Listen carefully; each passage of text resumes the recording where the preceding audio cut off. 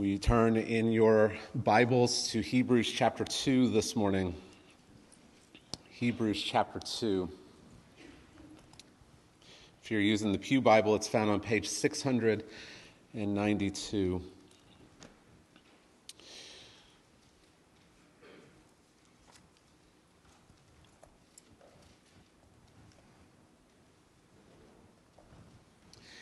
Hebrews chapter 2 this morning. Our focus is going to be on verses 5 through 13, but 5 through 18 really forms one whole unit. So we're going to read that entire passage this morning. So if you've found your place in your copy of God's Word, if you will stand with me in the honor of its reading, as we look at Hebrews chapter 2, beginning in verse 5 and going to the end of the chapter. This is what the Word of God says to us today. Hebrews chapter 2, verse 5. For it was not to angels that God subjected the world to come, of which we are speaking. It has been testified somewhere, what is man that you are mindful of him, or the son of man that you care for him? You made him for a little while lower than the angels. You have crowned him with glory and honor, putting everything in subjection under his feet. Now, in putting everything in subjection to him, he left nothing outside his control. At present, we do not yet see everything in subjection to him, but we see him who for a little while was made lower than the angels, namely Jesus, crowned with glory and honor because of the suffering of death, so that by the grace of God he might taste death for everyone. For it was fitting that he, for whom and by whom all things exist, in bringing many sons to glory, should make the founder of their salvation perfect through suffering. For he who sanctifies and those who are sanctified all have one source. That is why he is not ashamed to call them brothers, saying, I will tell of your name to my brothers. In the midst of the congregation I will sing your praise. And again I will put my trust in him. And again, behold, I and the children God has given me. Since therefore the children share in flesh and blood, he himself likewise partook of the same things, that through death he might destroy the one who has the power of death, that is, the devil, and deliver all those who through fear of death were subject to lifelong slavery. For surely it is not angels that he helps, but he helps the offspring of Abraham. Therefore, he had to be made like his brothers in every respect, so that he might become a merciful and faithful high priest in the service of God, to make propitiation for the sins of the people. For because he himself has suffered when tempted, he is able to help those who are being tempted. Father, I pray that you would speak through your word today. May your Spirit go forth, convict us of our sins, open our eyes to see Christ. And God, I pray that my brothers and sisters here might be encouraged and that they might have hope. And we pray these things in Christ's name. Amen. You may be seated. Did you know that there is a science of hope? It's true. Scientists have done research of the phenomenon which we call hope. In 2002, a University of Kansas study found that students low in hope had greater anxiety and performed more poorly than students with more hope. I can't help but wonder how much money they spent on that research. In 2011, a group of Malaysian and Hong Kong scientists found that cancer patients with greater hope had reduced anxiety and depression. But their findings were inconclusive on whether hope created less anxiety or people with less anxiety were more hopeful. And in 2017, Chinese psychologists found that hope protects the brain against anxiety. They believe they've also discovered the location where hope originates in the brain. It's the bilateral medial orbitofrontal cortex. It's this area of your brain right above your eyeballs. It's been found that the feeling of hopefulness actually changes your brain as the brain releases chemicals. All of this tells us that the world recognizes the need for hope. And it's trying to find ways to help people become more hopeful. Arizona State University even has a center for the advanced study and practice of hope. But whereas unbelieving scientists can make accurate observations due to God's common grace, such as the relationship between hope and anxiety, as is often the case because the fall has affected our minds and the way that we think, secular psychologists don't usually offer accurate help. And so they look for the part of the brain where hope originates, the part of the brain that they say is also related to the production of motivation, of problem solving, and goal-oriented behavior. And they draw the conclusion that since this is the area of the brain in which hope originates, that in order to foster hope, you should work on intentionally setting goals and working towards them. Now, of course, there's nothing wrong with setting and working towards goals. I would encourage you to set goals and to work on reaching those goals. But if you're committed to a materialistic worldview where it's all about what's going on inside the brain and the goal that you set for yourself, and this is what hope means, then you're always going to struggle to maintain that hope. You're always going to struggle to hold on to that hope. This is not what we mean when we talk about hope, nor is it what the Bible means when it speaks about hope. And the hope that the Bible speaks about is not a hope that is centered on a certain part of your brain. Rather than hope being about what we can do, biblical hope is placed in the promises of God. Romans chapter 15, verse 4 says, "For whatever was written in former days was written for our instruction, that through endurance and through the encouragement of the Scriptures we might have hope." J. Adams wrote, "Hope in the Scriptures always is a confident expectation. The word hope never carries even the connotation of uncertainty that adheres to our English term, as when we cautiously say, 'I hope so.' There is no hope so about the biblical concept." Theologian John Frame has said, "Hope is not something radically different from faith, but it is a kind of faith. It's faith directed toward the future fulfillment of the promises of God. Since it is based on God's promises, it is not something tentative, uncertain, the way in which we usually use the word hope in modern life. Rather, it is firm and certain. The words faith and hope differ only in that hope has more of a futuristic emphasis, or we can think of it in terms of the lordship attributes. Faith is directed towards God's authority because it focuses on the Word. Hope focuses on God's control, which will bring His words to pass in the future. But of course, you can't have faith without hope, or hope without faith. Some of the things that we see in the Scriptures is that our hope is in God. Our hope is the gospel. Hope is obtained by faith. Hope comes through the Scriptures. Our hope does not disappoint. Our hope is focused on Christ and His return. Hope motivates godly living. Hope motivates evangelism. And for our purposes today, for our Scripture passage, hope helps us persevere. We need hope. And that hope is based on the certain promises of God that He has given in His Word. Therefore, we can have hope for the future. Peter, in 1 Peter chapter 1, verse 3, calls it a living hope. We don't have a dead hope.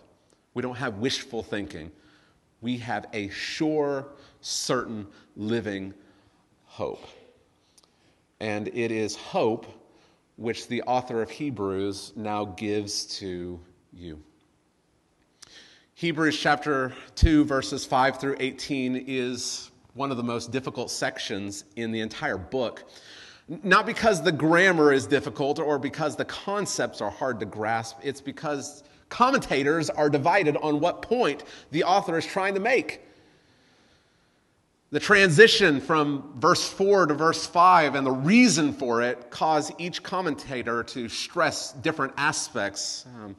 As I was studying for this passage, I would open one commentator and they would say one thing, and then I would turn to another commentary and they'd say something different. And by the time I was done, I had a massive migraine.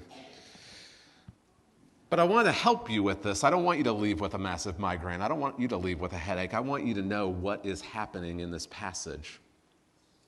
Remember, our author has been arguing for the superiority of Jesus. The revelation God has now given in Jesus is superior. It's better than the revelation given by the Old Testament prophets.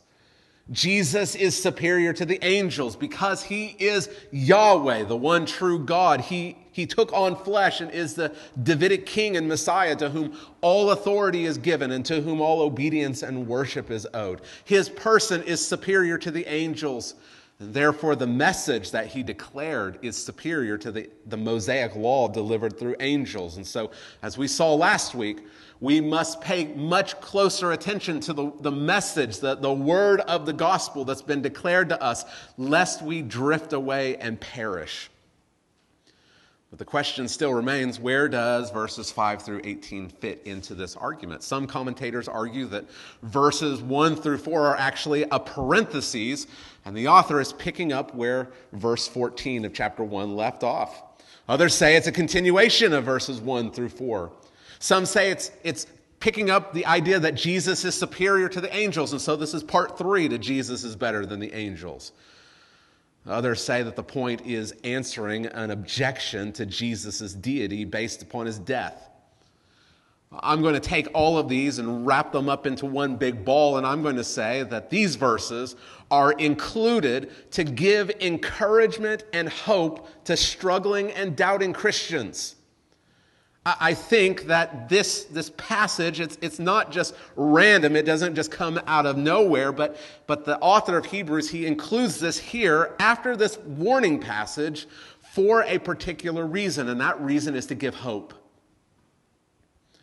If you'll remember from last week, verses 1 through 4 is the first of 5 warning passages. And these warnings are addressed to real Christians. It's not hypothetical. It's not for someone out there. It's to you. It's written to real Christians to warn you against real danger.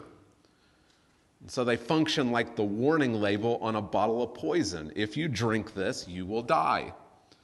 In the same way, these warnings are saying, Christian, if you ignore the gospel, if you abandon the church, if you try to find salvation in anything or anyone other than Christ, you will certainly perish. The rational person will read the warning label and not drink the poison, and so they won't die. The true Christian will read this warning passage, and by the preserving grace of God will believe the warning, pay attention to it, and will not apostatize. They will not fall away. There are 5 of these warnings in Hebrews. But remember, they're warnings. They're not descriptions. He's not saying that they have already fallen away. He's warning them of the imminent danger. You're coming up close to the edge. Pay attention to the message. Come back so that you don't fall. And he gives these serious warnings. But after hearing these serious warnings, believers, maybe you even might feel discouraged or even hopeless. Chapter 2, verses 1 through 4 is the least severe of all the warnings. They get stronger and stronger as we go along. And so you might feel discouragement as you read them. You might feel like you can never live up to this. And so being a good pastor, the author of Hebrews, after each of these warnings, he offers the readers hope. And so in chapter 4, verses 15 through 16, we have a great high priest who sympathizes with us in our weakness, so we can confidently draw near to the throne of grace and find mercy and grace in our time of need. After the warning in chapter 6, verses 9 through 20, he feels sure of better things for these believers because they have the promises of God that serve as a sure and steady anchor for their souls. After the warning in chapter 10, verse 39, we do not shrink back to destruction because we have faith and preserve our souls. After the warning passage in chapter 12, verses 18 through 24, we can persevere because we have come not to Mount Sinai, but to Mount Zion and to Jesus. And so I believe that verses 5 through 18 of chapter 2 functions in the same way. We have a strong warning not to drift away in verses 1 through 4. And now in 5 through 18, we have an encouragement. We have a hope. And so we can pay attention to the gospel and not drift away. And so I believe that this passage, it fosters hope. How does this passage foster hope? Verses 5 through 18 form a complete thought. But unless you want to be here until about 2:30, we're going to break this into two parts this week and next. But we still want to maintain the unity of the text. And so this passage as a whole, verses 5 through 18, it fosters hope not by telling you to set goals and to find ways to achieve them. It's not by blind optimism. This passage fosters hope in your heart by causing you to turn your gaze upon Christ Jesus. The main point of chapter 2, verses 5 through 18 is this. Through his incarnation, death, resurrection, and glorification, Jesus, the Son of God made man, can help his people when they're tempted.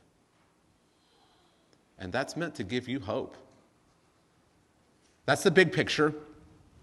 I hope that you see how that fosters hope in believers who are being pressured by the culture, by family, by the government to abandon their faith. There is a Savior who has entered into our weakness. And by his suffering and glorification, he can now, with certainty, help you when you're tempted. And so we'll divide this big portion, 5 through 18, into two smaller portions. And today we're going to look at verses 5 through 13. And this section is meant to foster hope in your heart by reminding you of three things. It's meant to foster hope in your heart by reminding you of three things. First, God has a purpose for humanity. Second, all of God's purposes for humanity are fulfilled in Jesus. And finally, God intended for Jesus to bring many sons to glory. So let's look at verses 5 through 8 again and see that God has a purpose for humanity. God has a purpose for humanity. Look at verse 5. For it was not to angels that God subjected the world to come of which we are speaking. It has been testified somewhere, what is man that you are mindful of him? Or the son of man that you care for him? You made him for a little while lower than the angels. You have crowned him with glory and honor, putting everything in subjection under his feet. Now in putting everything in subjection to him, he left nothing outside his control. That first word of verse 5, it connects this passage to what's come before. We must pay much closer attention to the message that we have heard, lest we drift away from it, because we won't escape future judgment. The gospel message has been verified by an abundance of witnesses, but we have to look even further back before this warning to look at verses 10 through 14. And we see there that Christ is the one who laid the foundation of the earth in the beginning. He is the creator. The heavens are the works of his hands. They will perish, but he will remain.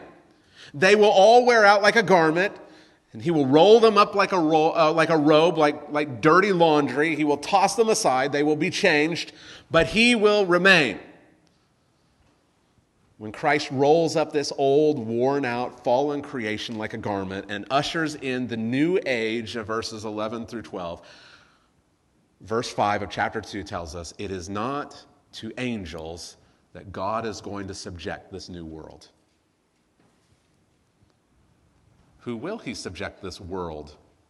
Who will inherit the world to come? If it's not angels, who is it? to mankind. It's to mankind. That might surprise you. It's to mankind. We understand this because this was God's original design. Look at Psalm chapter 8. We've already sang it. We've already read it. Let's look back at Psalm 8. Keep your place in Hebrews chapter 2 so that we can go back to it very quickly. Psalm chapter 8. We see at the very beginning of Psalm chapter 8 a superscript. We don't want to ignore the superscript. It's in the original Hebrew. And so we see that this is a psalm of David. David here is reflecting on the days of creation. O Lord, our Lord, how majestic is your name in all the earth. You have set your glory above the heavens. Verse 3, when I look at your heavens, the work of your fingers, the moon and the stars which you have set in place, what is man that you are mindful of him, and the son of man that you care for him? Look at verse 6. You've given him dominion over the works of your hands. You have put all things under his feet, all sheep and oxen, also the beasts of the field, the birds of the heavens, the fish of the sea, whatever passes along the paths of the sea. David is reflecting upon creation. Days 1 and 2, God creates the heavens and the earth. Day 4, he fills the heavens with the moon and the stars. Day 6, day 5, the sheep, the oxen, the beasts of the field, the birds, the fish. He's working his way backwards. And he says, when I look at all of these things, when I look at the works of your fingers, the moon and the stars which you have set in place, what is man that you're mindful of him, and the son of man that you care for him? But even though we are insignificant in terms of the vastness and the magnificence of God's creation, David says, you have made him a little lower than the heavenly beings and crowned him with glory and honor. You have given him dominion over the works of your hands. You have put all things under his feet. Even though we're insignificant, when we look at all the stars in the night sky, we see how vast and innumerable are all the celestial bodies. And we think, I'm so small, I'm just a speck, I'm smaller than a speck. David is reminded that God has given authority of the earth to man. That's what Genesis chapter 1, verses 26 and 28 tell us.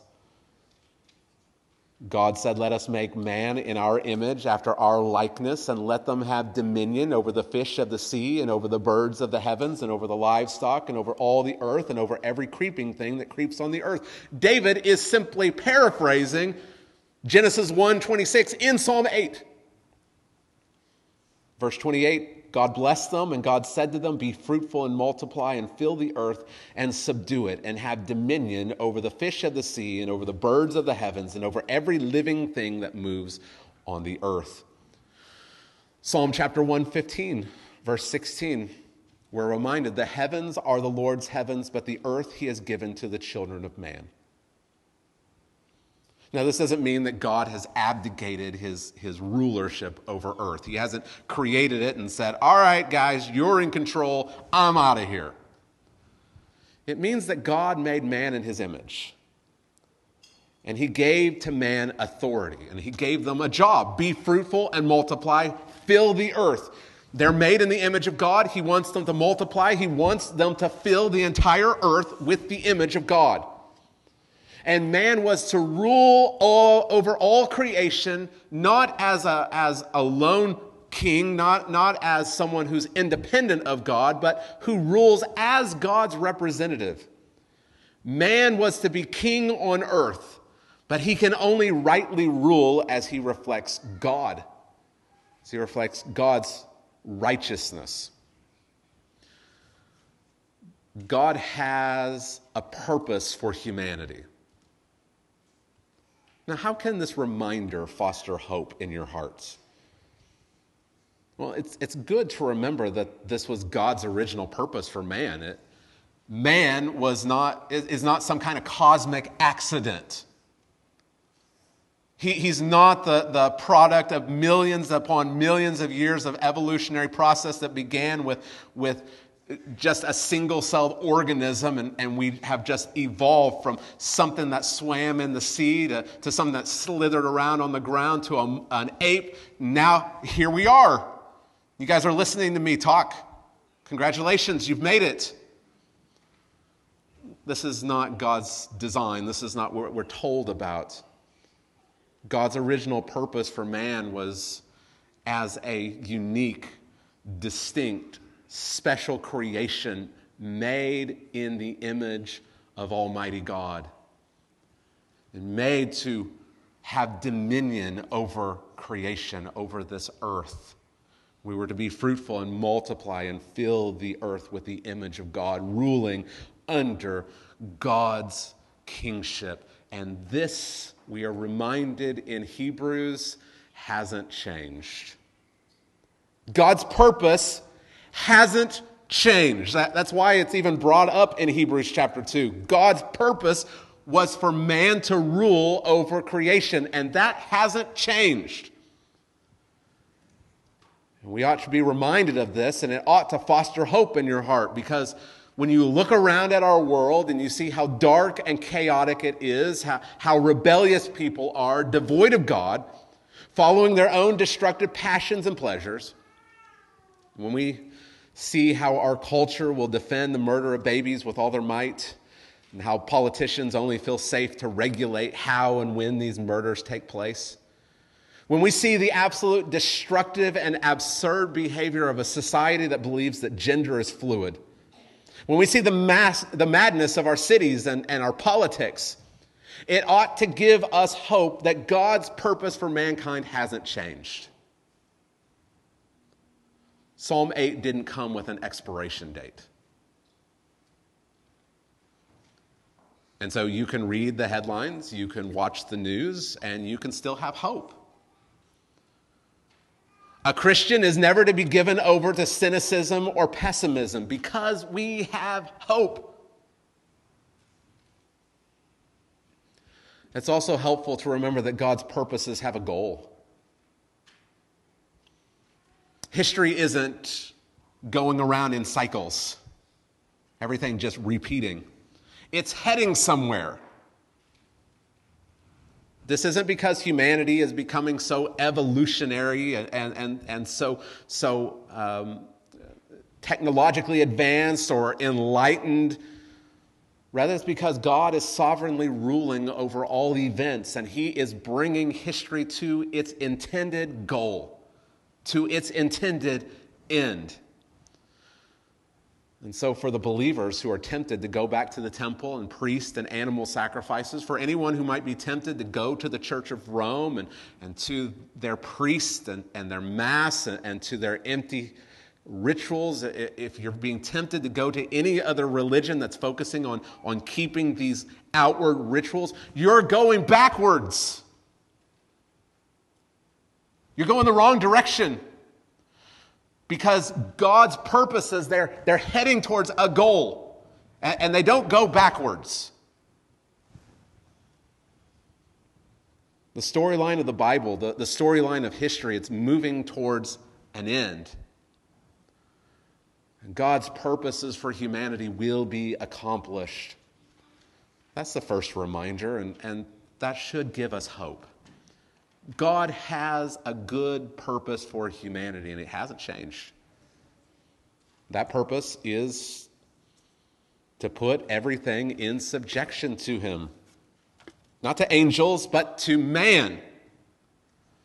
And Psalm 8 is that reminder. And putting everything in subjection to Him, as Psalm 8 is reflecting on Genesis 1, and now we're being told in Hebrews chapter 2, this is still the purpose. He's left nothing outside of man's control. That's the first reminder. The second reminder is that all of God's purposes for humanity are fulfilled in Jesus. Verses 8 and 9. Now I'm putting everything in subjection to him. He left nothing outside his control. At present, we do not yet see everything in subjection to him, but we see him who for a little while was made lower than the angels, namely Jesus, crowned with glory and honor because of the suffering of death, so that by the grace of God he might taste death for everyone. Psalm 8 is a wonderful description of God's purposes for humanity. I love that we sang it and we read it, and then we came back and we're looking at it again. This psalm should be just rattling around in your brain as you leave here today. It is a wonderful description of God's purposes for humanity. There's just one problem. We don't see it. We don't see it in reality. At present, we do not yet see everything in subjection to him. Look again at Psalm 8. What is man that you're mindful of him, or the son of man that you care for him? You made him for a little while lower than the angels. You have crowned him with glory and honor, putting everything in subjection under his feet. You've given him dominion. But dogs still bark at us, and cats still scratch. Mosquitoes still bite. There are still tornadoes, hurricanes, and earthquakes. And we still suffer from diseases and viruses. So much for everything being in subjection to humanity. It's not what we see, right? We read this and we say, well, that's a nice picture, but it's too bad. It's too bad that that's not what we see. That's not what we experience on a day-to-day basis. God gave dominion to all of creation in Genesis chapters 1 and 2, but man's rebellion in Genesis chapter 3 means that not only are we fallen in our thoughts and our desires and our words and our actions, but we live in a fallen world and we experience natural evil. You still suffer from allergies. You get the flu. You have migraines. Got to watch out that you don't get bit by a tick. You break your leg. You lose your house in a fire. We live in a fallen world. And this world, as we look around, it seems like it's out of control. And God's promises, they seem hopelessly optimistic, but just a fantasy. That's our evaluation if we only use our two eyeballs, and even these glasses remind me that those don't work very well. But God will accomplish every single one of his purposes. But you must see it with the eyes of faith.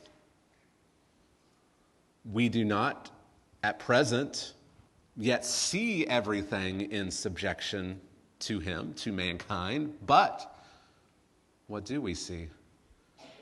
But we see him who for a little while was made lower than the angels, namely Jesus. This is the first use of his name in this book.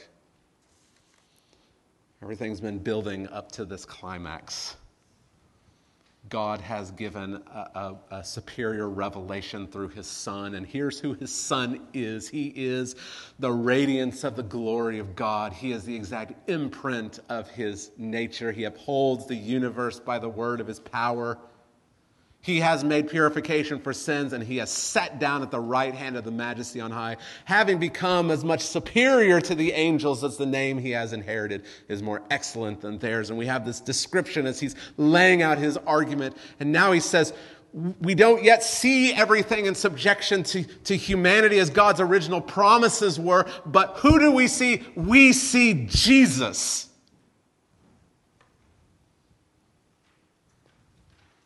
And Psalm 8, as Philip said earlier, is ultimately all about Jesus. It's all about Jesus. But if you look at Psalm 8, you have to wonder, how does he get here? How does he get from Psalm 8? It is about man. What is man? The Son of Man. And we come to Hebrews chapter 2, and now we're talking about Jesus. How did we get here? We have to understand who Jesus is. We have to understand that the biblical storyline, remember, the purposes of humanity, God's purposes are moving somewhere. They're moving towards a goal. And so in Genesis chapter 2, he gave all of dominion, all authority to Adam. Adam was given authority. He was supposed to be fruitful and multiply and have dominion over the earth. He was a king. God put his king in a garden temple, and he was meant to work it and keep it. But through rebellion to God's law, Adam lost it. And the world and humanity have been thrust into chaos and decay, rebellion and sin that ultimately terminates in death. But Jesus entered into our fallen world, and he obeyed God perfectly, even to the point of death. He came into the world as the last Adam, the one who represents humanity. Adam represented all humanity in the garden, and when he fell, all of humanity fell with him. Jesus represents a new humanity, and in his obedience, he represents his people before God. He is the last Adam who succeeded in every single way in which Adam failed. Observe the connections that the author of Hebrews is drawing between Psalm 8 and Jesus. He was made for a little while lower than the angels. In his incarnation, Christ clothed himself in humanity. The true, eternal Son of God took on flesh, becoming truly a man with all of our weaknesses. He got hungry, he got thirsty, he was lonely, he felt pain. He who made the universe, the one we read about in verses 10 through 12 of chapter 1, the self-existent, eternal, unchanging one, took on frail humanity, the one who is all-knowing, all-seeing. He had to take a nap because he got tired. He was made a little lower than the angels. But now he's crowned with glory and honor. Verse 9 tells us that Jesus was crowned with glory and honor because of the suffering of death. See, Adam was crowned with glory and honor in the garden. He was created as a king. Jesus is crowned with glory and honor because of the suffering of death. This is Philippians chapter 2. You can hear the echoes of Philippians chapter 2 in verse 9. Have this mind among yourselves, which is yours in Christ Jesus, who, though he was in the form of God, did not count equality with God a thing to be grasped, but emptied himself by taking the form of a servant, being born in the likeness of men. And being found in human form, he humbled himself by becoming obedient to the point of death, even death on a cross. That's the suffering of death that we see in Hebrews chapter 2. And therefore, God has highly exalted him and bestowed on him the name that is above every name, so that at the name of Jesus every knee should bow in heaven and on earth and under the earth, and every tongue confess that Jesus Christ is Lord, to the glory of God the Father. He obeyed to the point of death, and now he is exalted. He is no longer lower than the angels. He was made for a little while lower than the angels, clothed in frail humanity, but now, because of the suffering of death, because of his resurrection and glorification, he is superior to the angels in every single way. That's what chapter 1, verse 4 is all about. He has become as much superior to the angels as the name he has inherited is more excellent than theirs. Because of his incarnation, because of his obedience, even to the point of death on a cross, God has highly exalted Jesus, and he has crowned him with glory and honor because of the suffering of death. And Psalm 8 It says that God puts all things, everything in subjection under his feet. And we see that the author of Hebrews, he's making these connections between these Old Testament passages. We already saw in chapter 1, verse 13, this quote of Psalm chapter 110. To which of the angels has he ever said, "Sit at my right hand until I make your enemies a footstool for your feet"? He's never said that to an angel, but he said it to the Son who is the last Adam, the perfect man, the one to whom Psalm 8 ultimately points. God has a purpose for humanity. It is for humanity to inherit the world to come. The world to come is not subjected to angels, it's subjected to mankind. But in our fallen state, there's no way that we can inherit this. There's no way that the world to come is going to be subjected to fallen humanity. And so the perfect representative, the last Adam, the one to whom Psalm 8 is really all about,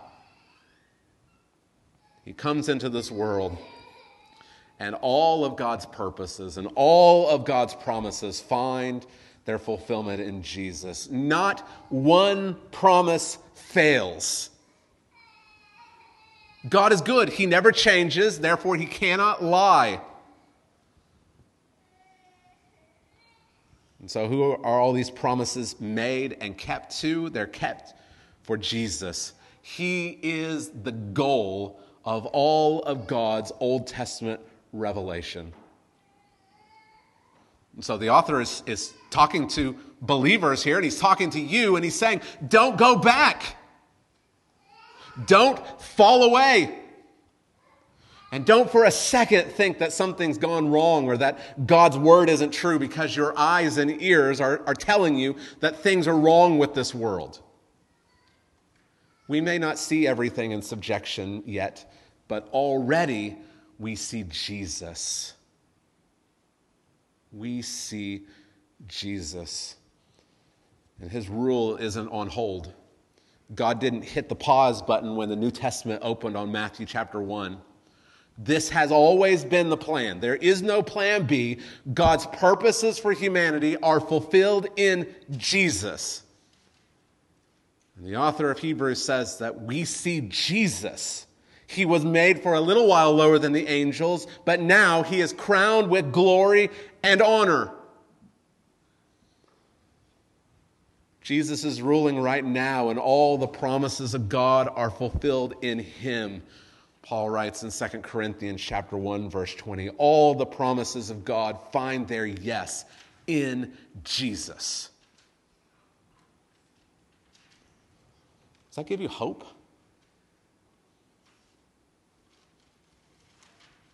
God's word is true. God will complete all of his promises. Not a single promise will fail. All of them will be kept, and they are kept in Jesus. That's the second reminder. God has a purpose for humanity. All of his purposes are fulfilled in Jesus.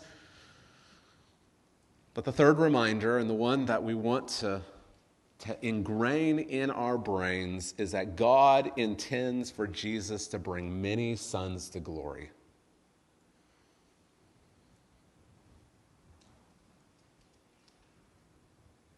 We do not yet see everything in subjection to him, but we see him who for a little while was made lower than the angels, namely Jesus, crowned with glory and honor because of the suffering of death, so that by the grace of God he might taste death for everyone. God is accomplishing every single purpose he has in Christ. And this is a marvelous reality. This is big news. God is not somehow foiled like some bumbling sitcom dad because Adam sinned in the garden. The last Adam has overcome. But while this might be big news, while this might be history-encompassing news, it's only good news if you're involved. See, if I tell you that there's going to be a huge party, there's going to be a huge carnival after church in the parking lot. Huge. There's going to be a tent, and there's going to be cake and ice cream and music. There's going to be a petting zoo, and everyone can eat as much as they like, and they can take some home. It's going to be great. But you're not invited. That's big news. Your eyes might get as large as dinner plates when I tell you about it. But it's not good news. It's not good news because it's not really good news unless you're able to participate in it. It's the same here. Here is big news. Long ago, at many times and in many ways, God spoke to our fathers by the prophets, but in these last days, he has spoken to us by his Son,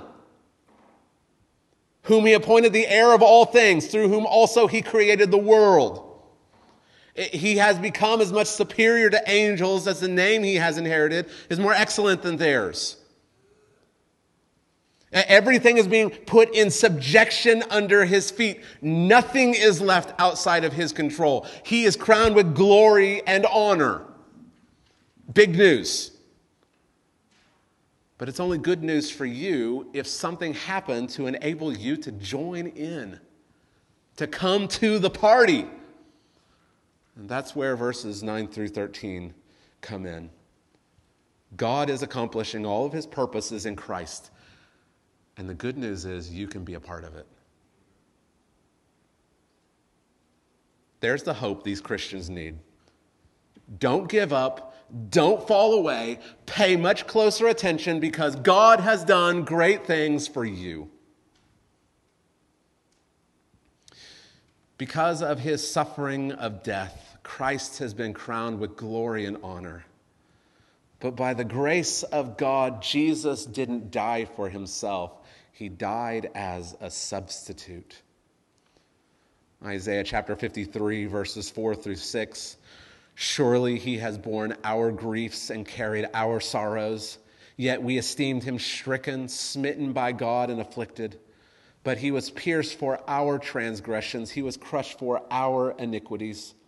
Upon him was the chastisement that brought us peace, and with his wounds we are healed. All we like sheep have gone astray. We have turned every one to his own way, and the Lord has laid on him the iniquity of us all. Or 2 Corinthians chapter 5, verse 21. For our sake, he, God, made him to be sin who knew no sin, so that in Christ, we might become the righteousness of God. On the cross, God laid on the shoulders of his perfect, beloved Son sin, our sin. And Jesus suffered the wrath and justice of God for sinners. God's holiness and his righteousness, his justice demands that he punish sin. But the good news is that on the cross, instead of punishing believers, God punished Jesus.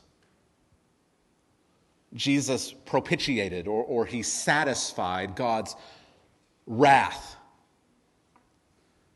And since Jesus is the eternal, perfect Son of God, he was able to fully satisfy God's anger against the sin he bore. And now God is no longer angry with those for whom Christ died. That's what this phrase means at the end of verse 9.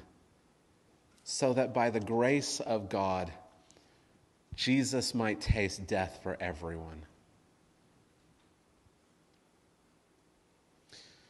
But what about that word everyone? The Greek word is simply all. He tasted death for all. Does this mean that Jesus bore the wrath of God for every person who ever lived? Did he satisfy God's wrath for every single person on the planet? We'll see this more clearly next week, but that simply can't be the case, or else hell would be empty. For how can God's wrath be fully satisfied on the cross, and yet he still punished sinners? And what we see throughout this passage is a very clear particularity. As we go through, we're going to see that we've got words like many sons, brothers, the congregation, the children God has given me, the offspring of Abraham. He helps the offspring of Abraham. He is a merciful high priest who makes propitiation and helps his people. Christ's death is definite and particular. So what does the author mean when he states that Christ tasted death for everyone? Remember that the idea is that Jesus is the last Adam. As the first Adam represented humanity in his rebellion and fall, so the last Adam represents the new humanity. And when Christ lived, died, and was raised, he was doing it as a representative for these people for whom he intercedes. So what does it mean that Christ tasted death for everyone?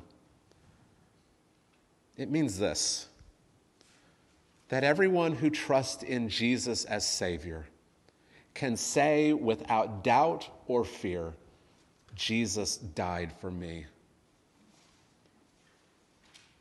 It means that if you're trusting in Christ, you are new humanity represented by Jesus, the last Adam.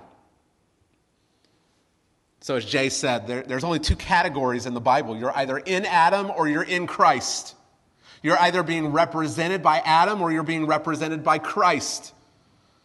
And what the author of Hebrews is telling us here is that for everyone who is trusting in Christ by the grace of God, Christ represents them. That should fill you with hope. That should fill you with massive hope. Your salvation doesn't depend on your works. It doesn't depend on you taking a lamb to a temple and having a human priest kill the lamb and pronounce you forgiven. It doesn't depend on you sitting in a confession booth and saying 10 Hail Marys and 7 Our Fathers. Jesus is the temple. Jesus is the priest. Jesus is the lamb. And he tasted death for every believer. So that by the grace of God, our hope today, tomorrow, and on your deathbed is not, I walked an aisle and I said a prayer and I got baptized and I joined a church.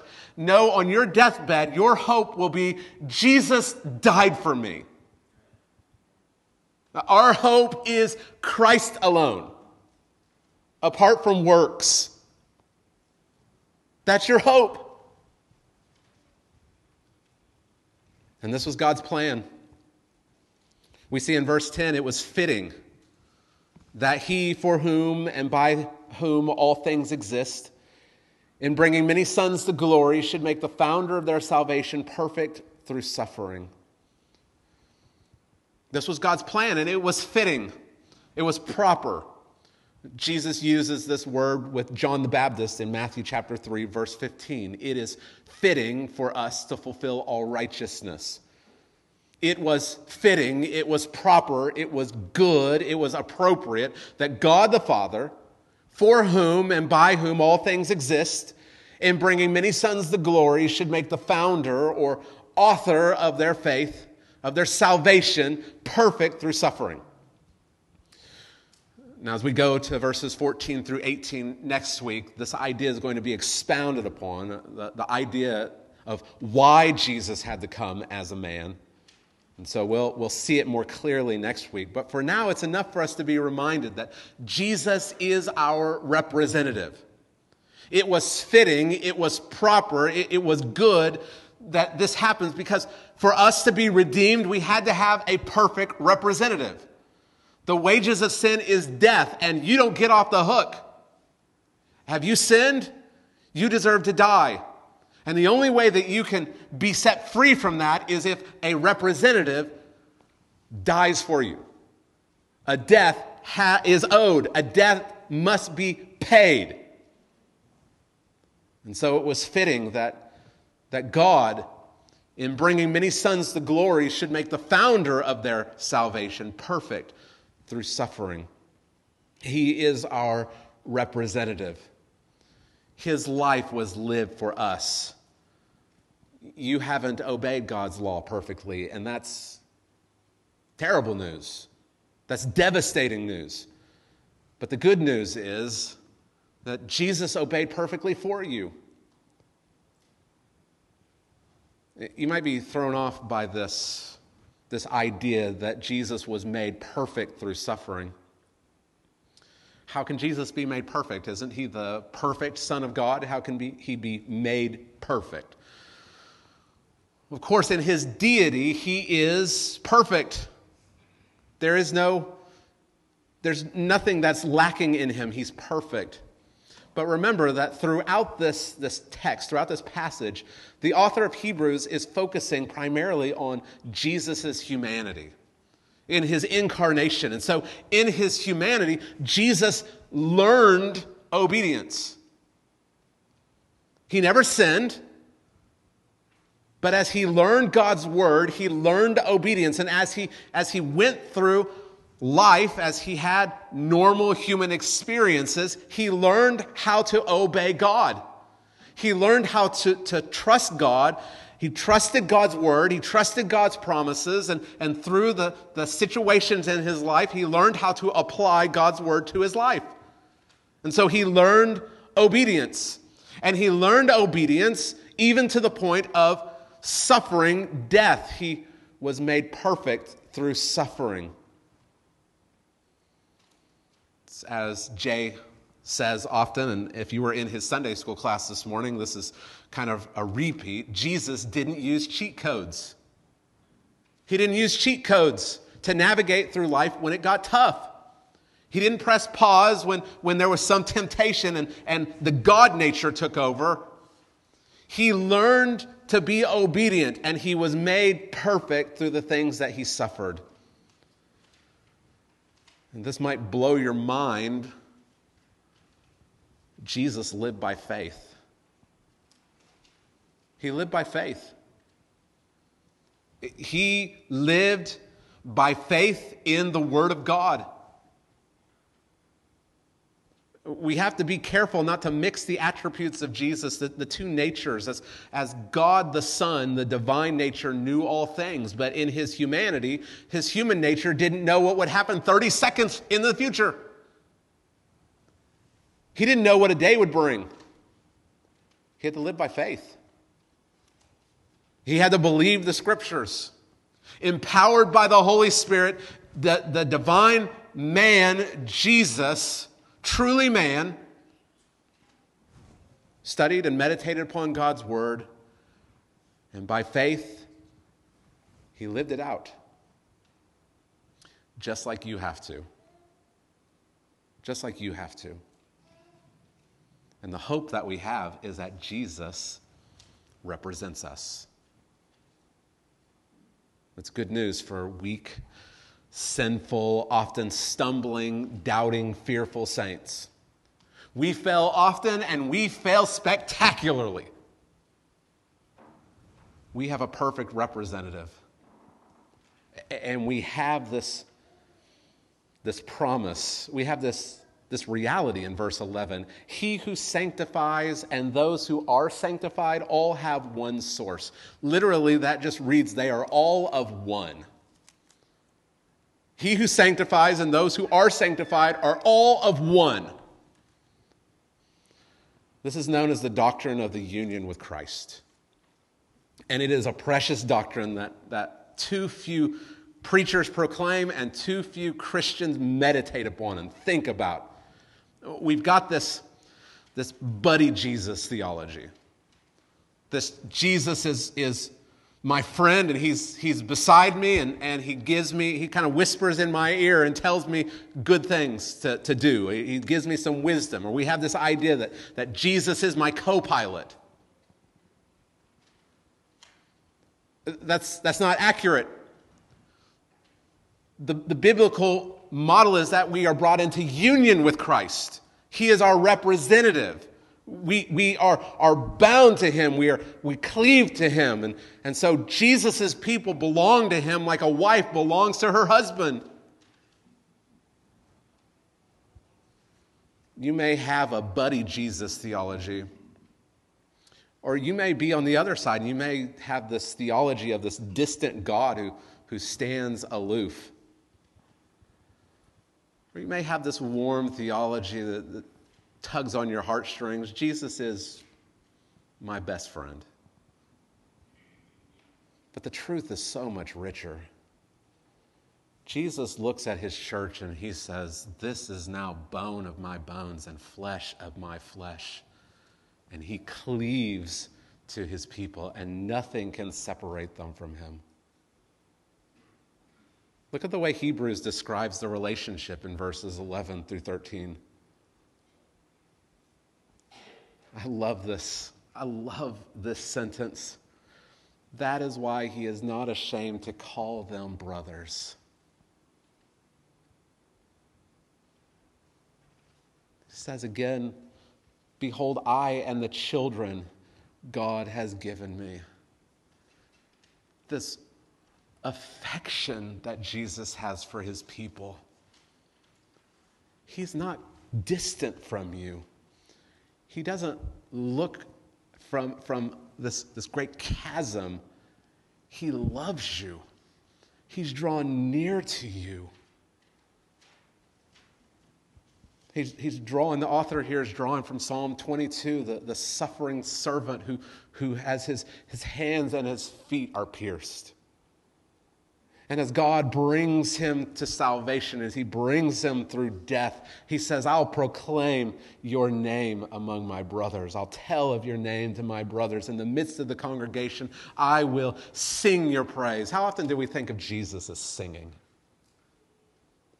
And he sings the glories of God, the mighty works of God. And he does it in the midst of the congregation because he wants us to join him. Verse 13, we have references to Isaiah chapter 8. "I will put my trust in him. And again, behold, I and the children God has given me."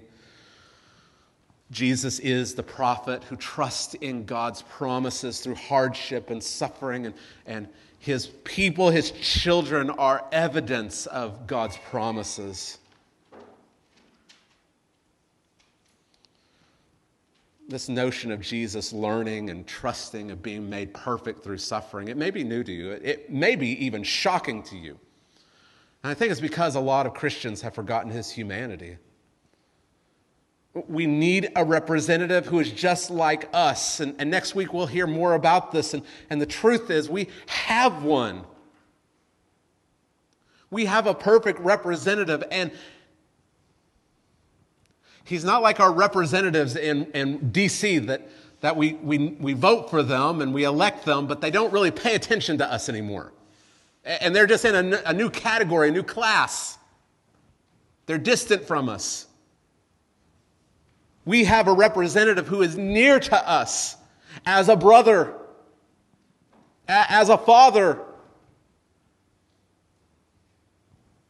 What hope this ought to produce within us. If it's true that the feeling of hope affects the brain, then you should be feeling all the endorphins right now. Yes, we must be careful to pay much closer attention to what we have heard because the danger is real and we are so prone to drift. Have no fear. Have no fear.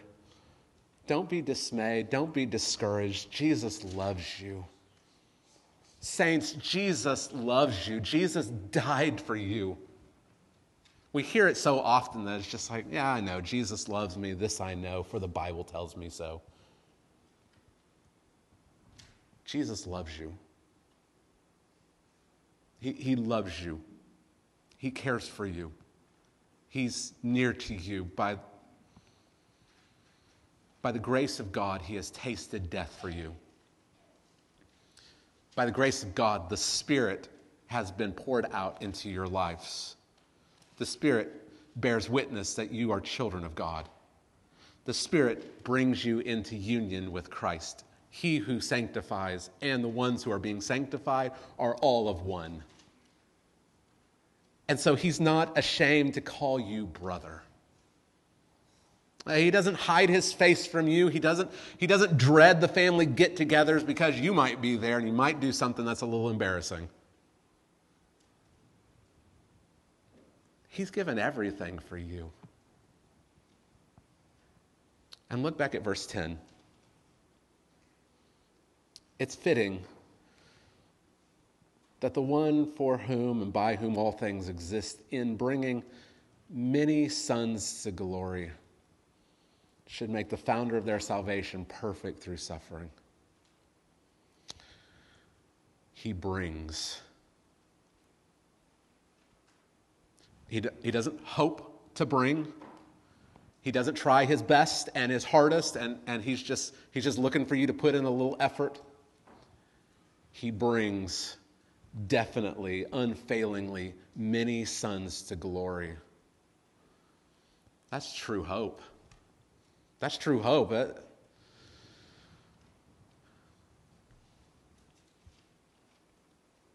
Pay attention to the message that we've heard, lest you drift away from it. But know this: Jesus is going to bring you home. Your elder brother loves you. He sought you out, and he is going to bring many sons to glory.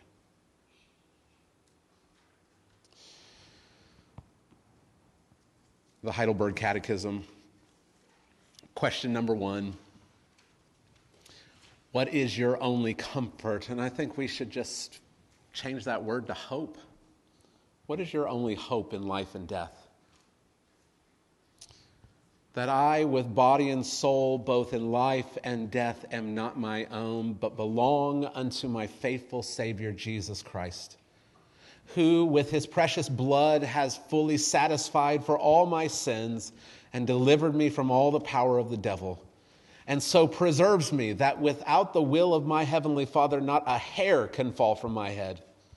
Yea, all things must be subservient to my salvation, and therefore by his Holy Spirit he also assures me of eternal life and makes me sincerely willing and ready henceforth to live unto him. You who are here who have never trusted in Christ, in what are you hoping? Where's your hope found? Are you adopting a worldly hope? Setting goals, determining how to meet those goals, so uncertain, so unsure. Today, you can have real, living, lasting hope. It's found in Christ. And saints, Christians, yes, we're supposed to heed these warnings, and yes, they are serious. There is a serious threat. There's a serious danger. We have a Savior who saves. It's not the angels that God has subjected the world to come. It is to Christ, the perfect man. But he won't be there alone. He won't be standing on a new earth in a new age alone. He's bringing his people with him. So pay attention, lest you drift. But the hope is that Christ is going to bring us in. This is the goal. This is where the story is heading. Look to Jesus. God has a purpose for humanity. All of God's purposes are fulfilled in Christ. God intends and will fulfill his promises to Jesus in bringing many sons to glory. And so we can have hope. Let's pray together. Father, thank you for sending Christ. Thank you that he took upon himself humanity He was made just like us. And he obeyed, he walked by faith, and he was made perfect through the suffering of death. We thank you that in these things we can have hope. Forgive us where we doubt. Forgive our sinful fear and unbelief. God, I pray that your word will go forth, that it will have its full effect in the hearts and minds and lives of the believers who are here. Help us to look to Jesus as our only hope. And we pray these things in his name. Amen.